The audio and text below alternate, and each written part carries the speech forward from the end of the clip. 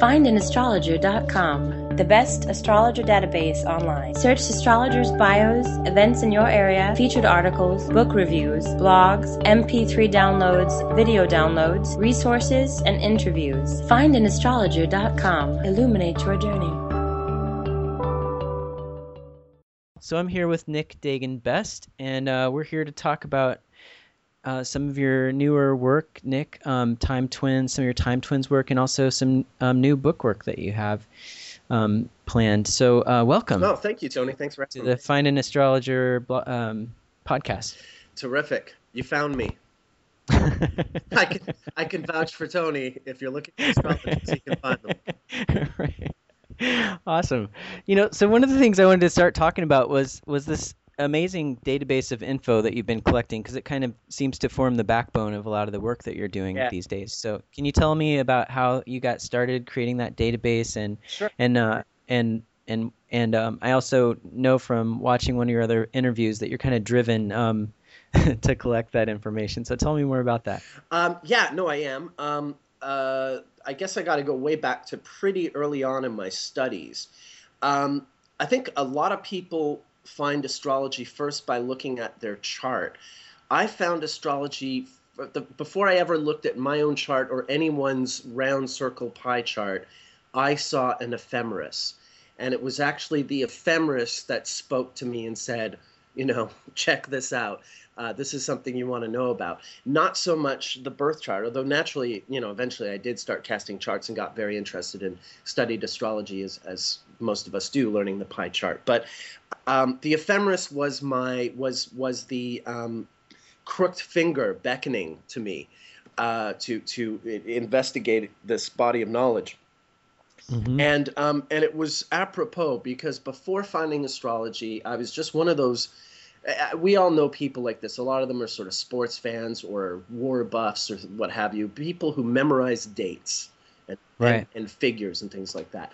I'm not good at math. Some people say, oh, you're really good at math. No, I'm not good at math. I'm good at the calendar. It's a very different thing. So it's just a natural sort of fascination I always had. I was someone who always knew everybody's birthday long before I had any interest in astrology.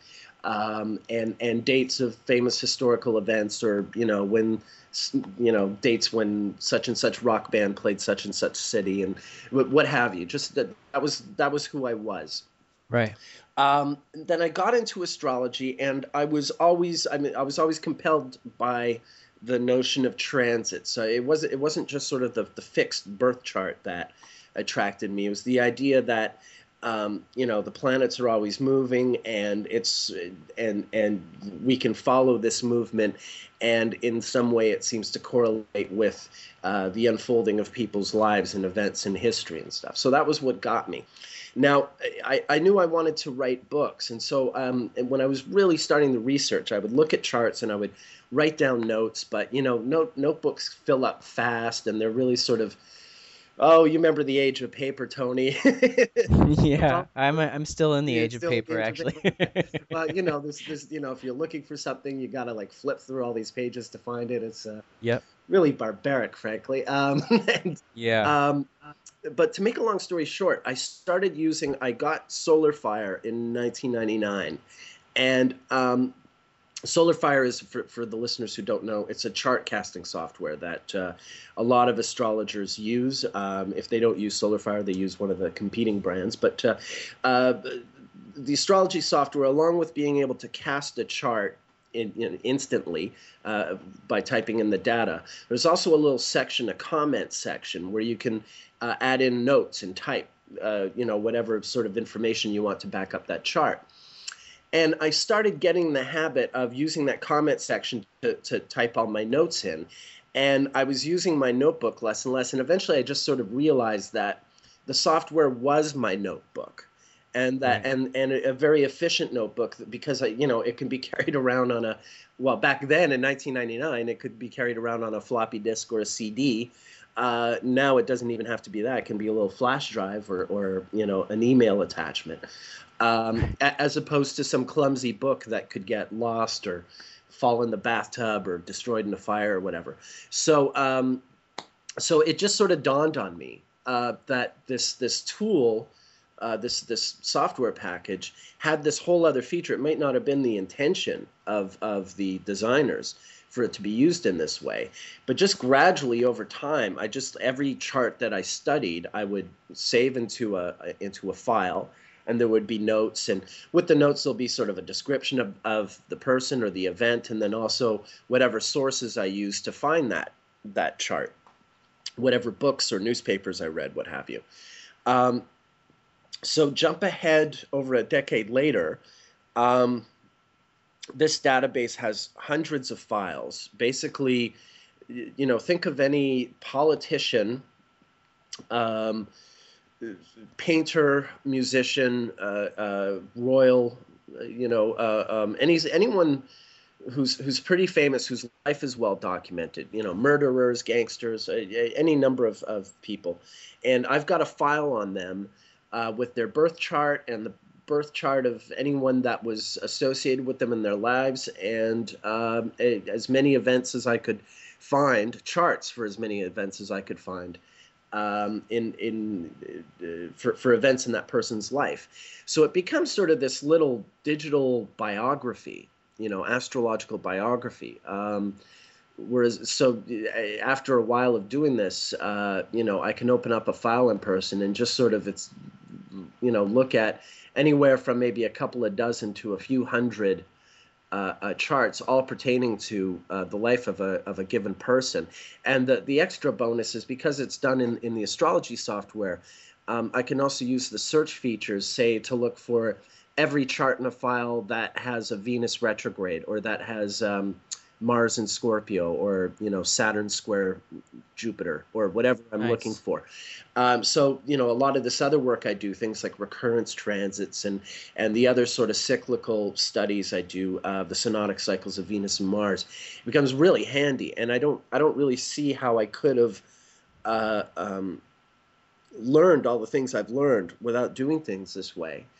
And at the same time, I wouldn't have been able to do things this way until more or less around the time I started doing them. Because when I got Solar Fire in 1999, it was I think they were on version 4 at the time. It was the software was really just starting to get its, to catch up with the end of the 20th century, shall we say. So it was my finding Solar Fire when I did. I like to I like to analogize. It's similar to Jimi Hendrix finding Marshall amps, right when he was forming a band, which is true. They were literally Marshall amplifiers were invented, just before Jimi Hendrix needed them, and, right. And so it's sort of the same thing for me. Solar Fire, had I been who I was studying astrology 10 years earlier, I could not have put this database together. It was something that really happened at the time it could, as soon as it could. Well, thanks for, that's really, really an amazing project, and I'm glad somebody out there is doing it, and definitely something that we need. Oh, okay. So you're also clearly interested in history in the first place. Did you study history in college, or has it just always been an interest? It's always been an interest. I come from a family that is very, everyone in my family is a historian of some kind. Either, from my grandmother who taught it in school to my grandfather, dad, and mother, who just are the kind of people who always had a lot of history books around.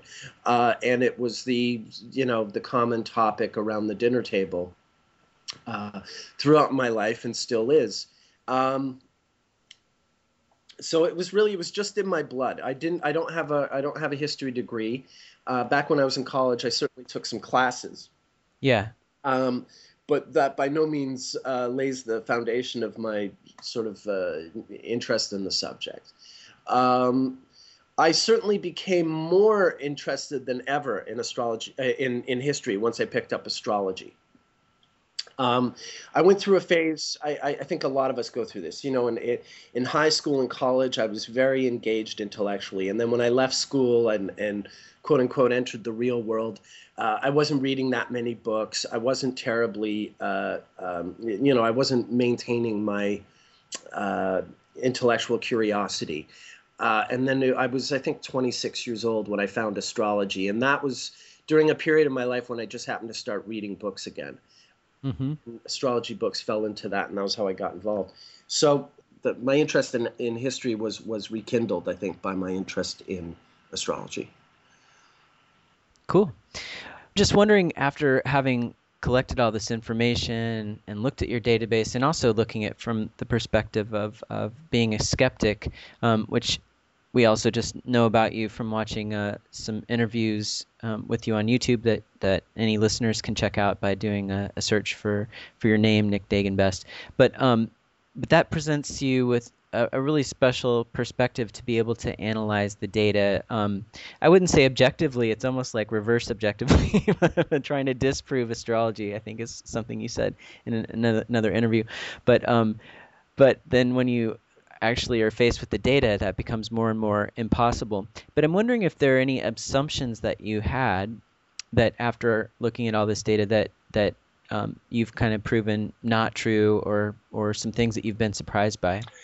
Well, I'll say this, and this is something that isn't unique to me. When I speak to other really experienced astrologers, they attest to a similar experience studying astrology. I'd say the first sort of 4 years of my study, I was one of those people who was really, really good at guessing people's sun signs.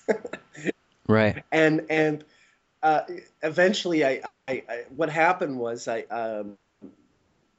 as I kept studying, I became more and more aware of all the distinctions that, you become more and more aware as you study astrology that, even though you can say some glib and funny things about all Virgo suns or all Leo suns or what have you, at the end of the day, an astrological archetype is very similar to an ethnic stereotype. There's no history. No one's been murdered or harassed for their astrological sign, thankfully. But so it makes it a little easier to sort of, talk about it in that way. But at the same time, they're often as true as that. There's certain things that are true enough that you can make them as general statements, but the more you're thinking about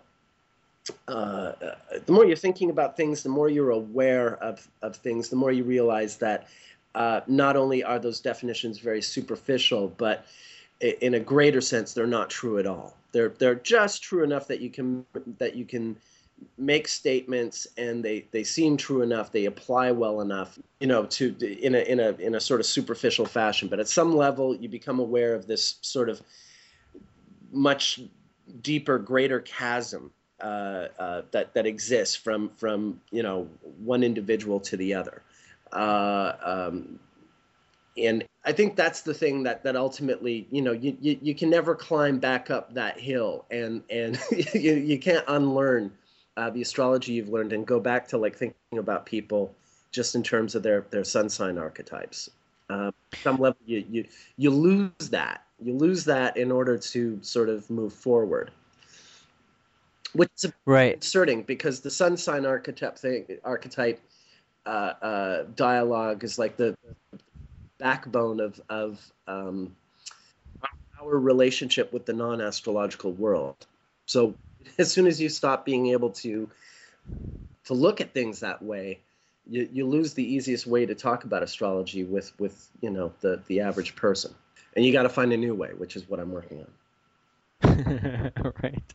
So, but you're mainly speaking about the complexity in the chart and the complexity of the archetypes as they're interacting with each other. Is that kind of what you're meaning? Yeah, I mean, it's just you can't go around with the assumptions that all Virgos are going to be self-conscious, all Leos are going to be egomaniacs, all Cancers want to just stay at home all the time.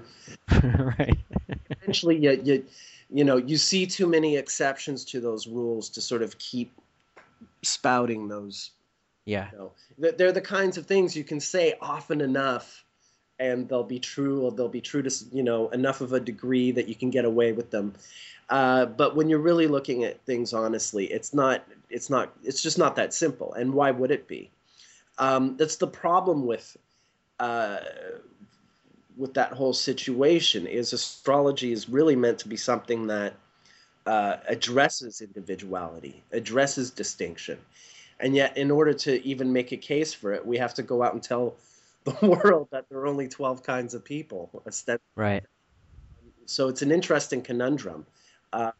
It's sort of this necessary introduction to the subject that, as soon as you go a little bit further, you realize is one of the first things you gotta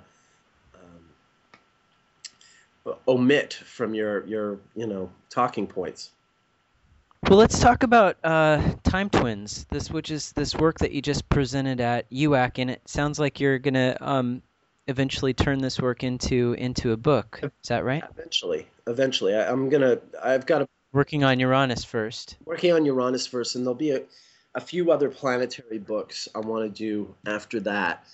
But eventually, the time twins one is an interesting subject because I think mainly because the time twins book would be a sort of compilation of different astrological techniques and planetary cycles, each of which I want to address separately in their own books. And the time twins book would sort of be something that I'm building up towards. Right. Yeah, because you mentioned in your UAC talk, you were kind of using the Venus cycles, and then also a little bit about the Uranus cycles there at the end of the talk. And this sounds like this talk you'll be making, that I'm referring to, you'll be making it available in the next couple of months sometime on your website. So we'll post that information for the listeners. We'll post links to that when they come up. But what got you interested in looking at time twins? Well, actually, that's a good segue compared to what we were just talking about. Because I'm interested in so many different biographies, and I've been doing the database for quite a while. Eventually, I found myself with sizable amounts of research on different people who happen to be born quite close together. And because my work is so focused on looking at transits, it occurred to me, obviously, that if I'm looking at charts of different people born the same day or the same week, that these are people who would be getting the same transits at more or less the same time over the course of their lives. And I thought it would be very interesting to sort of look at them in parallel with each other. Back in 2004, 2005, when I was still blogging on MySpace, I did an article at the time that was about the Venus cycle, following the Venus cycle in the lives of Miles Davis, Marilyn Monroe, and Allen Ginsberg. Mm-hmm. That was the first first bit of time twins material that I wrote about and put out there, and it was pretty well received. At this point, I sort of I've got so much more work done on all three of those people than I had at the time. I sort of think of that article as being obsolete, but it was a good sort of way to get started on this. And then when it came time to apply for UAC, I at that point I was just sort of contemplating doing it, and I proposed it as a subject. And then of course once they accepted it as a subject, I had to go and put it all together for a presentation. And thankfully by that point I had enough of these sort of loose threads that I could throw together and turn into a relatively cohesive talk. The talk I did at UAC, indeed, it touches on the different. I set it up so that I could talk about different things with different groups of people. I started off talking about Adolf Hitler and Charlie Chaplin, which is one of the famous pairings, astrological pairings that people like to look at. They were born 4 days apart, and of course, they both have the funny little mustache. And I talked about their charts. They were both born with natal Venus retrograde, and Hitler even died during the same Venus retrograde cycle that he was born under. And I went through both their lives sort of parallel and showed how this one Venus retrograde phase that occurs once every 8 years had a sort of recurring prominent role in both their biographies. So I started with that. Then I went to talking about the Mars cycle, and for that, I used, I think, Johnny Cash and Elizabeth Taylor, who were born a day apart. day or two apart. I think just a day apart. Hmm. And then after that, I went and I dug up my old Miles Davis, Marilyn Monroe, and Allen Ginsberg work. But for them, I didn't talk about the Venus cycle this time. I talked about the Venus, Mars, and Saturn cycles with them because I had so much more work done with their charts. And then I think at the end, I had a little time left, so I talked about Uranus a bit, and I talked about Margaret Thatcher and Lenny Bruce. Hmm. But I've got a bunch more. There are so many of those. The Time Twins talk that I did at UAC was really just a sample of all the different examples I've looked at and put together, and that would eventually be in the book. You know what? I think what might be nice here for the listeners is if you're open to doing a little off the cuff sharing of some of the info here, and in honor of an event that we have going on in Portland right now called Trek in the Park. I was wondering if maybe you could share something about William Shatner and Leonard Nimoy. Trek in the Park is an event where a local acting troupe gets together in a park every summer and reenacts one of the episodes of Star Trek. So it's a pretty fun event. Coast. That sounds terrific. Indeed, Shatner and Nimoy were people that I could have discussed at UAC. At the last minute, I didn't because the example is a little more complex and there wasn't as much time to get into it. But it's easy enough to talk about here and now. They are both Aries. They're born about 4 days apart, I believe. I'm just pulling up their files.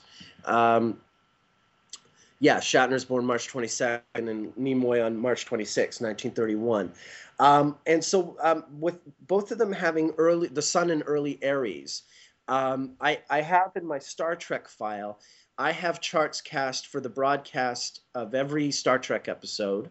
And also in many cases the dates that they were taped, because you can even find that. The great thing about obsessive Trekkie is that you can find out, for instance, every Trekkie knows that Plato's Stepchildren, the episode where Captain Kirk kissed Lieutenant Uhura and made television history.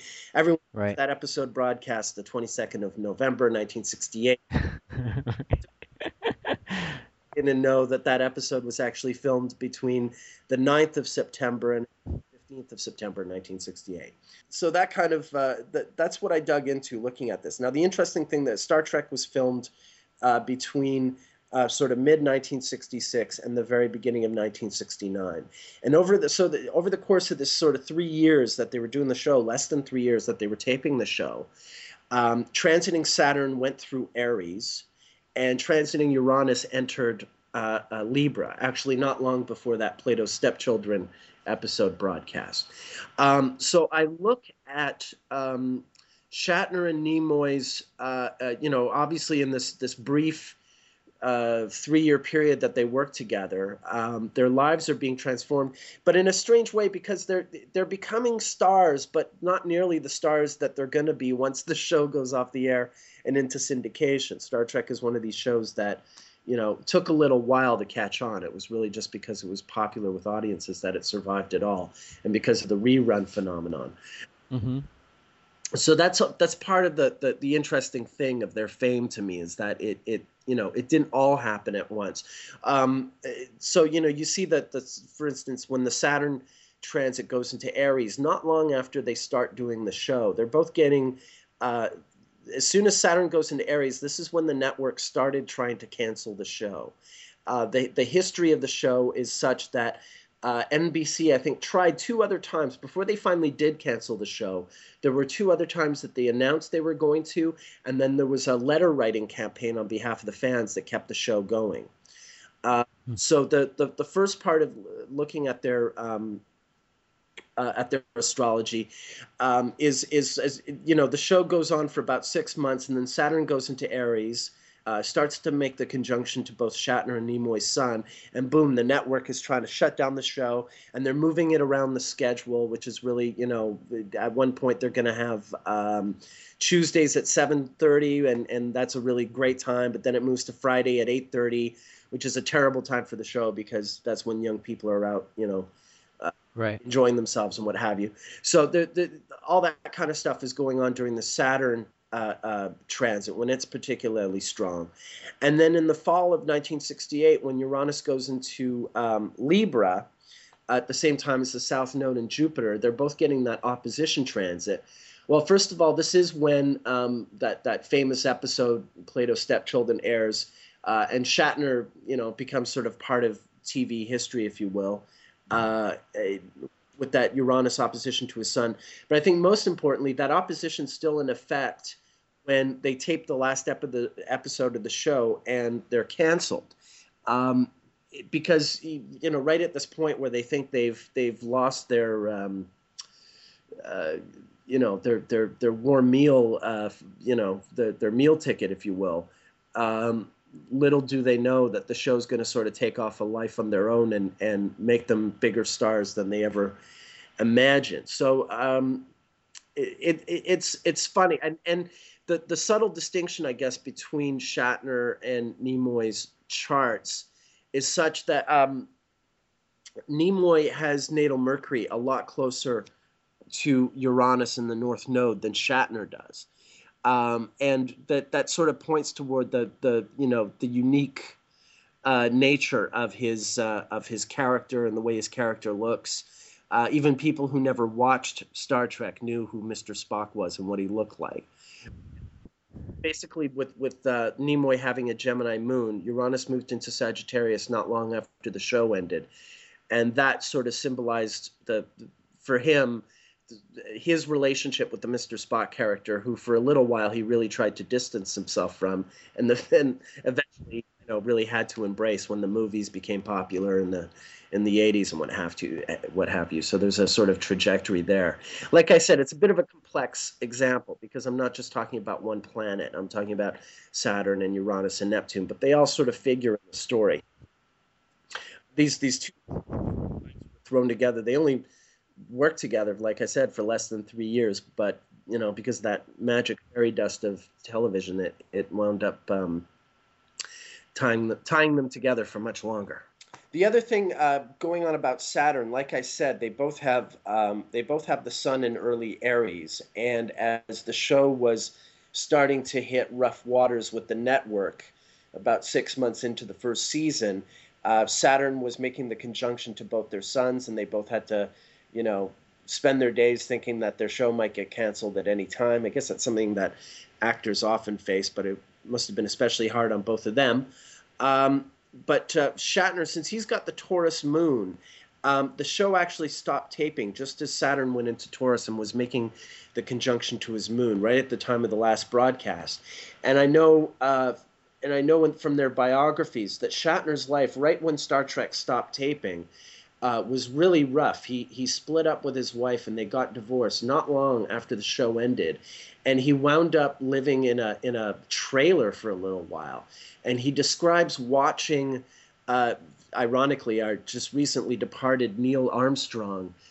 He watched the moon landing in July of 1969, living in a trailer, with the TV on his belly, so to speak, and thinking to himself, gee, 6 months ago, I was the guy who was the captain in outer space, and now I'm some bum in a trailer, and this thing's really happening.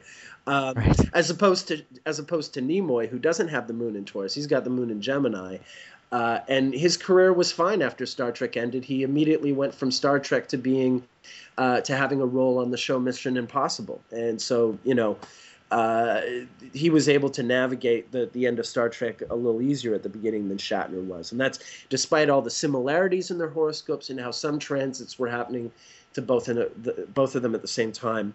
When the show ended, I think that Saturn transit being in Taurus is part of what indicates why Shatner's life was harder at that time than Nimoy's.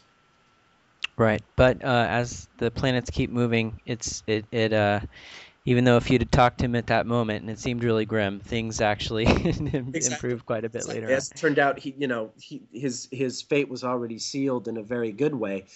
Things just had to take their time. The first Star Trek convention didn't happen until 1972, and that kind of took people by surprise because they realized that this show that had been off the air for 3 years had this massive following that just kept growing thanks to reruns. So yeah, that's there's always light at the end of the tunnel. Well, let's talk a little bit about the Venus cycles, which are part of this, work that you're, Yeah. like you said, you're looking at several cycles with the time twins work. But you wrote about the Venus retrograde cycles and the Venus cycles in this new book that just came out that were both part of Astrology: The New Generation. Right.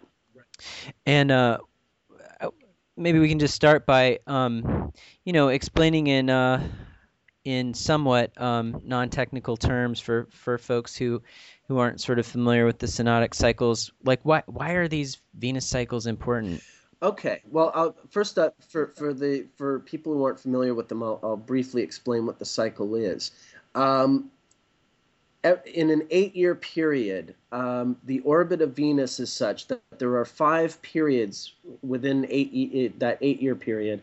There are 5 moments when Venus's transit around the sun puts it right next to planet Earth as we're going around the sun. So we're sort of both going, we're both circling the sun in the same sort of same area, if you will. So Venus is effectively in between planet Earth and the sun.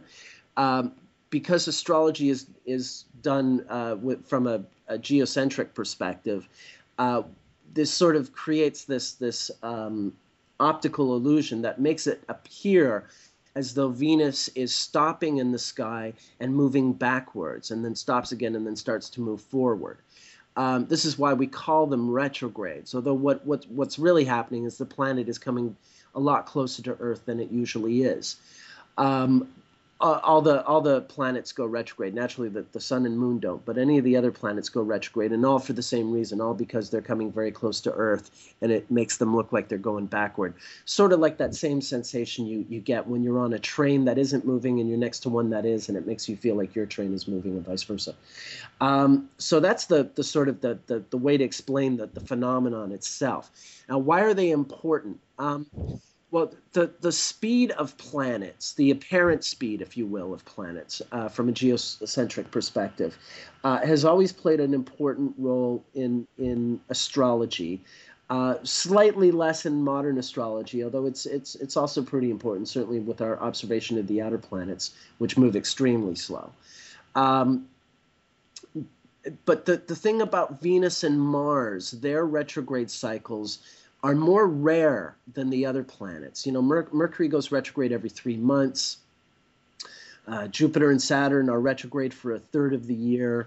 Uranus, Neptune, and Pluto are retrograde for half the year. So it doesn't seem quite so remarkable in and of itself to say that any of those planets are retrograde because it's something that happens often enough.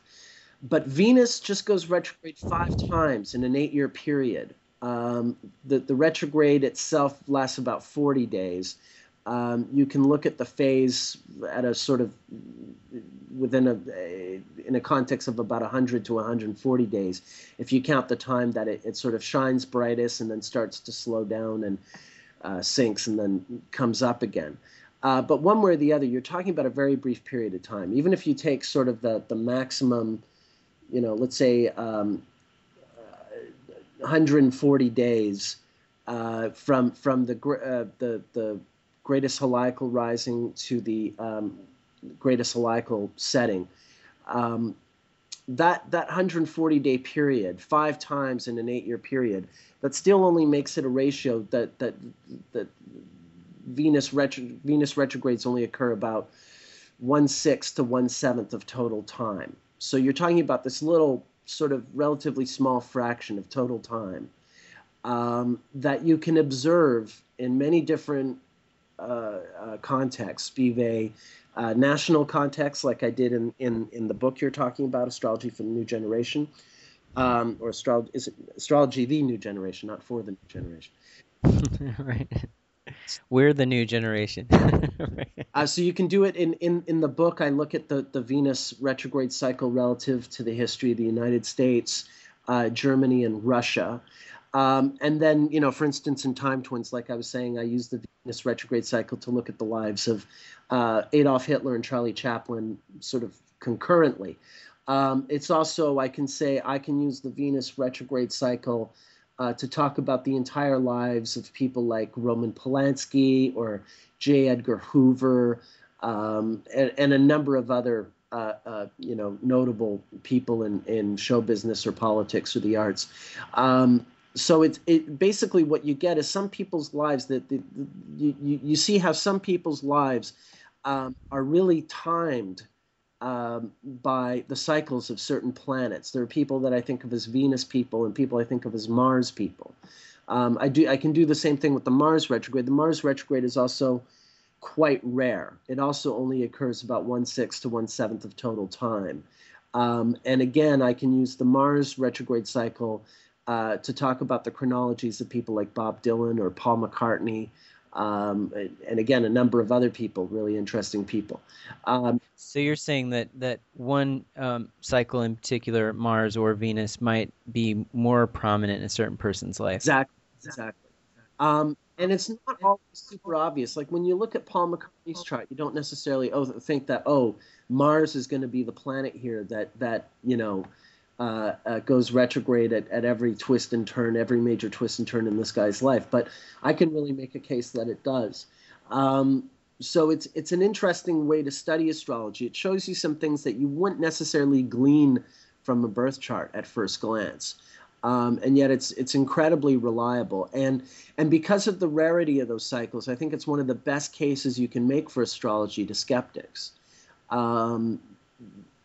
Because at this point I have so many examples too. And that brings me to this question that I have eternally, that I'm kind of obsessed with every morning, which is what do we do with that information now that we have it? Yeah, no, good question.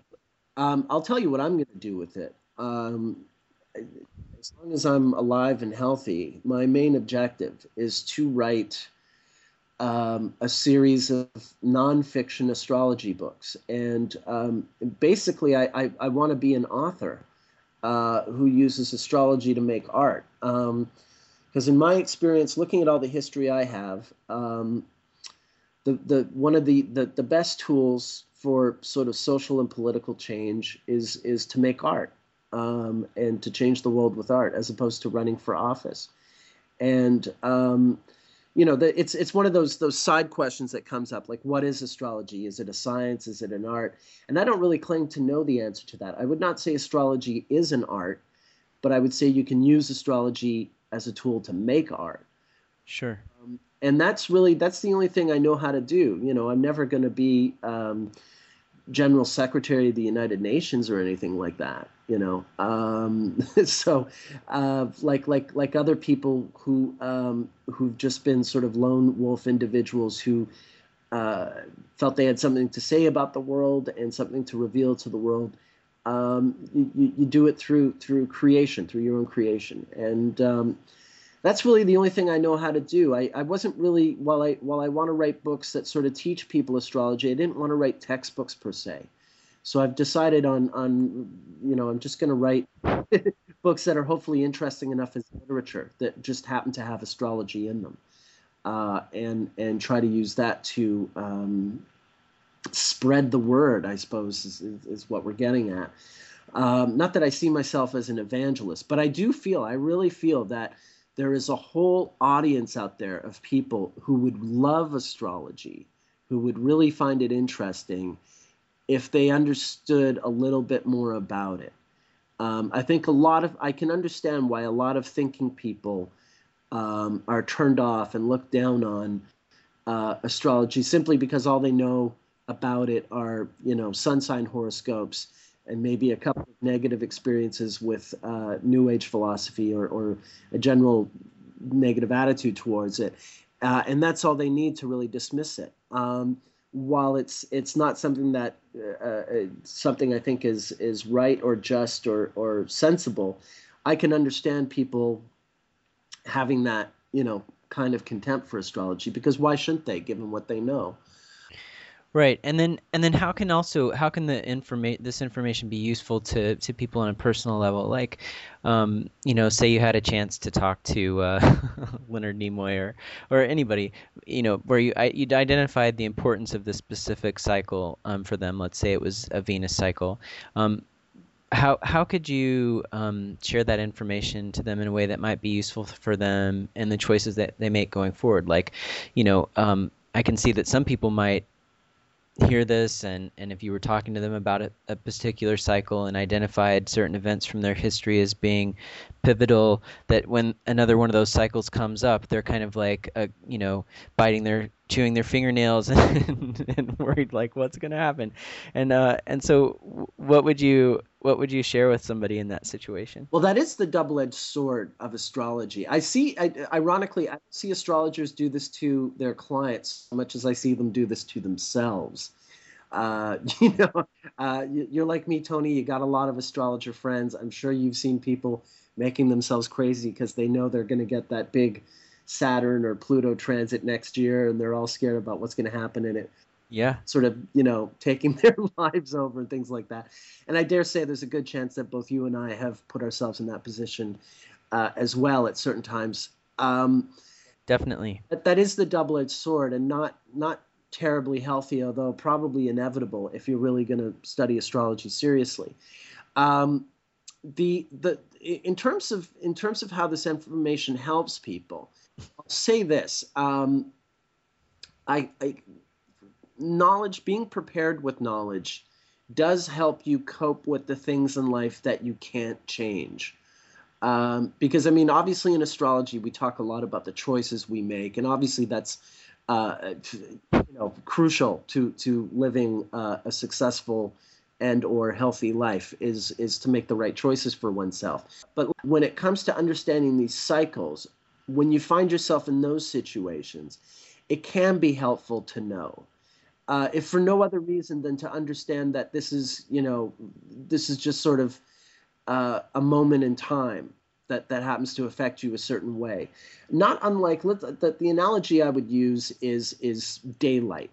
Back in the days of prehistoric man and woman, we have this notion. I don't know if this is the way it actually was, but we have this notion that whenever night fell, whenever the sky got dark, our ancestors would have, cowered and thought the world was ending. Or let's use a more extreme example, eclipses. Suddenly the sky goes dark in the middle of the day. Nobody knows what's happening, and they're cowering in caves and thinking the world's going to end, not understanding that this is just sort of a moment in time, an astronomical phenomenon. And whereas, nowadays when we understand, there's going to be a solar eclipse, people aren't hiding in caves in fear just because the sky's gone dark. They understand perfectly well what's going on, and it's kind of interesting, and they just sort of get on with it. And I think when you make people aware, I've done this in consultations, you tell someone, well, such and such Venus retrograde in your past has coincided with, 2 different breakups, filing for divorce, and a time that you found out your kid was skipping school or something like that. So it's often kind of a challenging time for you, and now you know that every 8 years for a few months you're going to enter into one of these challenging times, and you can be prepared and sort of attentive to what's going around you. Maybe it helps you respond a little faster or a little more efficiently to whatever crisis emerges at that time.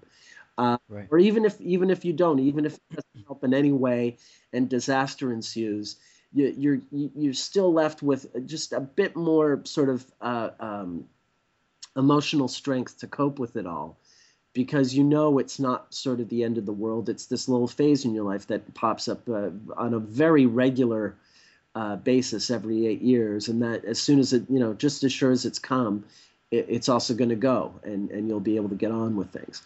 So I think that's really it. Living life is a challenging thing. It's not all of it can be solved with sort of glib and positive sounding superficial solutions. Sometimes life really just needs to be coped with. And even as even if astrology can't always succeed as a tool for bettering one's circumstances, it can also it's an excellent tool for coping with circumstances. Right. Well, let's talk about your work on Uranus a little bit before we finish up today. That's the book that you have in the works, right? The first book I'm doing. It's called "What's Up, Uranus." I don't know why you find that funny, Tony. It's a big book. There are 12 chapters. It basically follows the transit of Uranus through the 12 tropical signs and covers the lives. I'm still working on the editing. It's going to be anywhere between 200 and 300 famous people and what was happening, the little anecdotal stories about what was happening in their lives during the course of their Uranus transit to either the sun or moon. I'm looking at conjunctions and oppositions to the natal sun and moon of Uranus.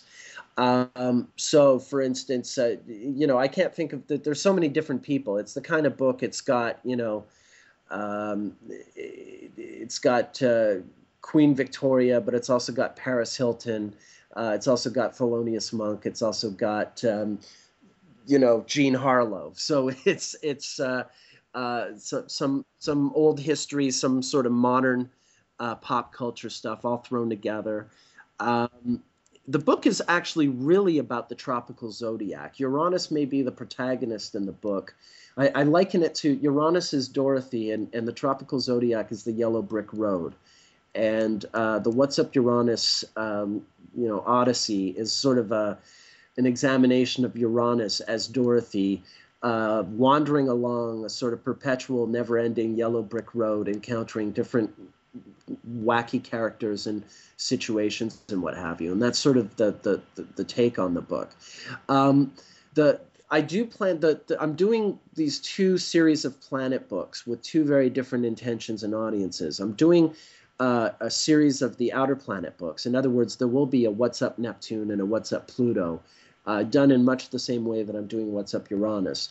And these books are aimed at the astrology community. They're a challenge to astrologers. The challenge being when you have a 300 to 400 page book full of transits of one planet, the descriptions of the transit of one planet, it gets harder and harder to associate that planet with 10 or 20 keywords that one applies.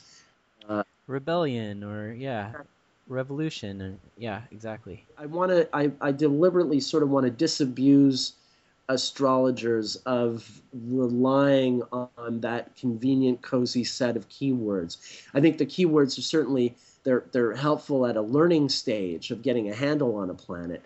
But if you're still clinging to the same 20 words 10 or 20 years into your studies, then you're probably holding yourself back. So that's the aim of the Outer Planet books, is that I want to I want to force everyone into sort of taking more of a risk in terms of how we allow ourselves to understand these bodies and describe them to people. So that's the aim in those books. And then the other series of books I'm going to do will be on the visible planets. And those books are the challenge to the skeptic community for reasons that I was sort of talking about earlier. Right. In particular, the Venus and Mars books. When I put, the little sort of chapter I did in our compilation, Astrology of the New Generation, it's somewhat interesting for a few pages, but when you can put together several hundred pages of again, non-fictional, totally fact material that can be fact-checked and verified. Mm-hmm. A lot of sort of biographical and historical anecdotal stories about the cycles of Venus and Mars. It's going to be a lot harder to just sort of, at least for skeptics, to say there's no evidence. It's fine to say that there's no proof. But I think the visible planet books rather will at least make it harder for people to say that there's no evidence of astrology, because I think it certainly qualifies as evidence. But that's easy for me to say. I guess I'll have to get those books out and see if other people agree. But that's sort of the aim between the two series. So I want to challenge both groups in very different ways, I guess. Well, that sounds really great. Can't wait to read them, and best of luck getting them out there for sure.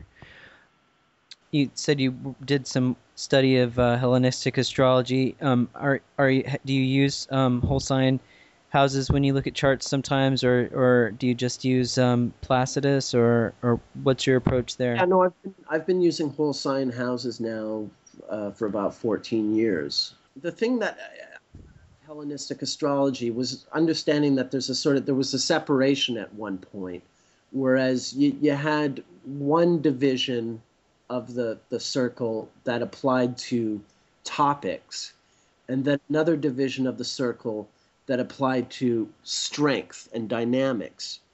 In a sort of in modern astrology, if you're using what we would call a dynamic house system, if you're using Placidus or Koch or what have you, using basically any house system other than whole sign houses, you wind up conflating these two different ways of dividing up the circle. You wind up conflating dividing the circle, but by virtue of topic and by virtue of dynamic of planetary strength. Whereas using whole sign houses, the idea behind using whole sign houses is that the signs themselves demarcate areas of topic. If you have Taurus rising, then Taurus Taurus itself applies to anything that pertains to the first house and so forth. Whereas dynamic houses are really just about showing what planets are close to what angles, and therefore, what level of strength and or intensity they may have, which is a very different question from, just having 12 different regions that apply to topic. So I think that was part of my attraction to the idea. I guess the other idea was very early on in astrology. It seemed one of the first things that always spoke to me, and this actually brings me back to, I guess, why I'm doing What's Up Uranus as my first book about the tropical zodiac, is I was always very aware or very struck by how planets making an ingress to a new sign really tended to denote some sort of new set of circumstances or new situation. I'll give you an example. Like I said before, when I first was discovering astrology, I was discovering the ephemeris. And one of the things that just sort of leapt out at me, really strikingly, was seeing that the First World War began just as Pluto was making an ingress to Cancer, and that the Second World War began just as Pluto was making its ingress to Leo. That the ingress of this outer planet to a new sign was heralding this, enormous change in global society. And the further I go, the more this seems to be true. What's Up Uranus? Most astrology books begin with Aries, right? I mean, if you had 12 chapters of an astrology book, one chapter named after every sign, wouldn't you think the first chapter would be Aries? The Uranus book actually begins with Gemini. And the reason for this is I right from the get-go, I introduced something that I'm certainly not the first astrologer to point this out, is the amazing parallel in American history that coincides with Uranus's transit through Gemini. If you go back in history, you look at the periods when Uranus is transited through Gemini. For those who don't know, Uranus takes 84 years to go around the zodiac and spends about 7.5 years in each of the 12 signs. So if you go back to the 1770s as the American Revolution begins, the American Revolution begins, basically with the Continental Congress as Uranus is making its ingress to Gemini. And Uranus is just leaving Gemini and going into Cancer when the American Revolution ends. And then you jump ahead 80 years, and Uranus and Gemini also perfectly bookends the Lincoln Douglas debates to the end of the American Civil War. And then you jump ahead another 80 years, and Uranus's transit through Gemini perfectly bookends the United States entry into the Second World War up to about the time when the Soviets discover the nuclear bomb. So there are these really elegant sort of beginnings and endings that you can use a simple planetary ingress to demarcate relative to history. And it's the simplicity that really struck me. And so right from the get-go, I was almost more convinced on the validity of the tropical zodiac than I was of houses or even signs. Signs as symbolic constructs.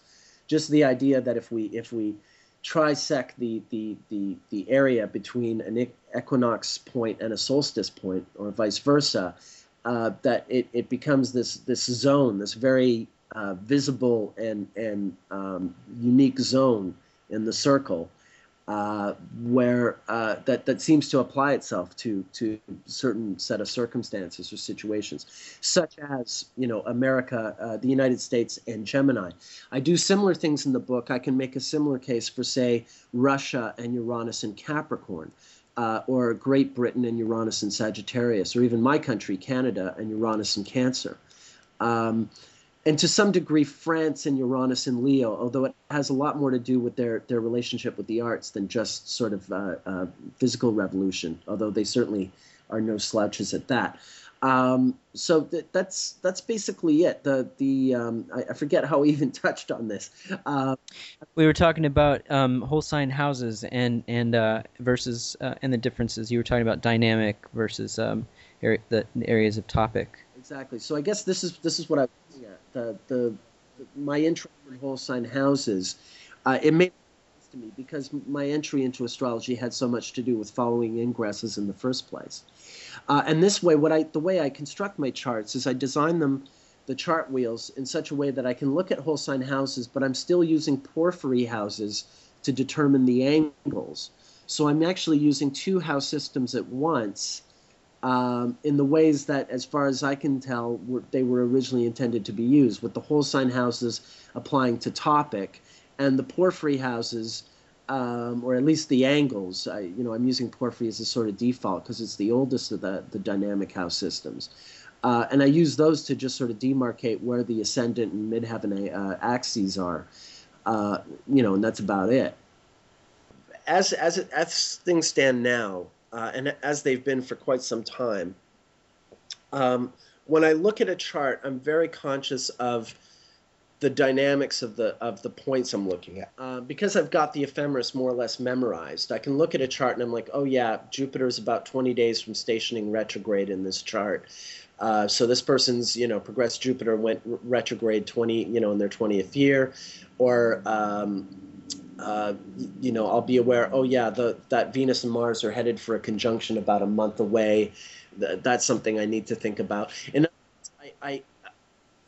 I've sort of almost lost the ability to look at a chart and regard it simply for its inherent sort of symbolism, and like as if it's sort of frozen in time. Right. I see the movement too much, and I think that has made it harder for me to sort of hold on to that level of observing the archetypes, I guess. Well, I think that's a real gift, though. I mean, it's like it's your gift, and you're just giving it space to be that way rather than trying to force this other perspective. And so, just celebrate that.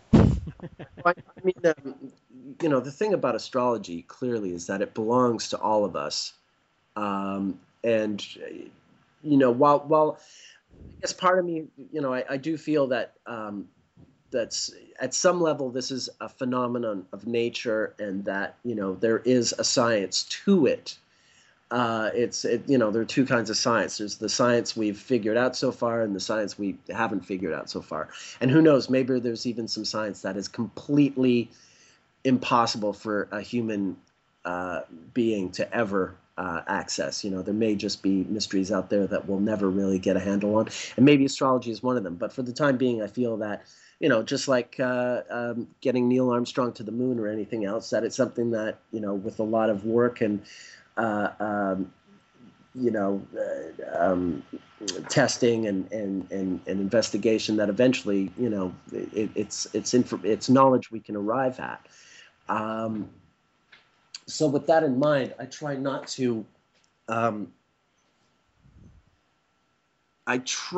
get too stuck in the, how do I put this? I try not to get too attached to the value we assign to astrology, and I try to be a fly on the wall. I know it's very hard because obviously I'm another human being on the planet. I'm just as tied to the subjective perspective as anyone else. But when I'm doing astrology, I do try to at least pretend that I'm some alien on the moon observing human life in a detached and uninvolved way, and trying to look at the whole picture objectively. And when I do that, it's easier for me to observe things like transiting planetary ingresses and stations and things like that. And it's less easy for me to sort of look at a chart using two different house systems and try to decide which one applies, is more appropriate in linking symbolism with real life events or human emotion, as it were, if we're talking about depth psychology. So I think there's, it's such astrology gets likened to an elephant very often, right? We always talk about how we're just, different blind people touching different part of an elephant and describing it in different ways. It's a massive elephant, and I think I'm just sort of touching a different part of the elephant maybe than right or what you are. And it might not even be possible. I don't know. I mean, eventually these things will either sort of, these different approaches to astrology will congeal in some kind of way, or maybe they'll always just be divided by sort of cultural and intellectual preferences and perspectives. I don't know, but it's just the way things have sort of developed in my investigation of astrology. I've lost one set of skills in order to pursue another, I guess. Right. Yeah, it's definitely an interesting topic, and the elephant metaphor is a great one. Well, I thought we'd finish up with one of my sort of inside the actor studio questions that I always ask everybody that I interview, which is you can answer this in any way that you like, but just fate or free will. Oh, yeah. Yeah, this is. It's a good one. If I wasn't, even before I became involved in astrology, it seemed pretty obvious to me that people are blessed with different levels of fate or free will. Some people seem to have a lot more control over the outcome of their lives than others do. I have never for a second ever thought that life was purely one or the other, that there's this magical blend, and it's just like everything else in life. It's not like it's distributed fairly either. There are clearly some things about life that are fate. Your gender, your family, your ethnicity, the period in history that you're born, the region that you're born. I mean, clearly these are fated. At least in a sort of. I mean, I know there are those who say they aren't, but they don't have much of an argument. We're born. We're sort of we arrive at a set of circumstances, and that's that. And then depending on who we are, if you're born a starving, diseased baby in Africa who doesn't have much chance of survival, and indeed you pass away not long after that, clearly you're not someone who was offered much free will, because if you really had that much free will over your life, you probably would have fought harder to survive. it's just sort of, some people are handed a set of circumstances that they simply can't overcome. And history books are full of those. At the same time, there are the miracles. There are the people who, were born under incredibly oppressive circumstances with not much hope of success or survival, and not only managed to do so, but really, shine spectacularly. These are people who clearly sort of took life in their own hands and really guided the course of their lives. So I don't think that, to get to the answer to your question, I never think of it as fate or free will, just sort of, how much of one or the other is at one's disposal at a given time. It's even, I think this is part of what astrology, the deeper we go, the more it's going to address is when are days where we have our greatest access to, free will, and when are we just simply trapped, at least temporarily, if not permanently. Because even from one individual to the other, I think the question is sort of fluid. Over the course of my life, there have been times when really I could have made whatever choice I wanted, and there were other times when I was really, bound by either responsibility or circumstances or even just physical limitation at times when you're ill or things like that. There's only, your choices become a lot more limited. So I don't like to, just flat out answer that question on a one or the other. Even without astrology, it's very apparent to me, very obvious to me that both those options exist in human existence. Some of us have a lot more of one than the other, and that's the way it goes.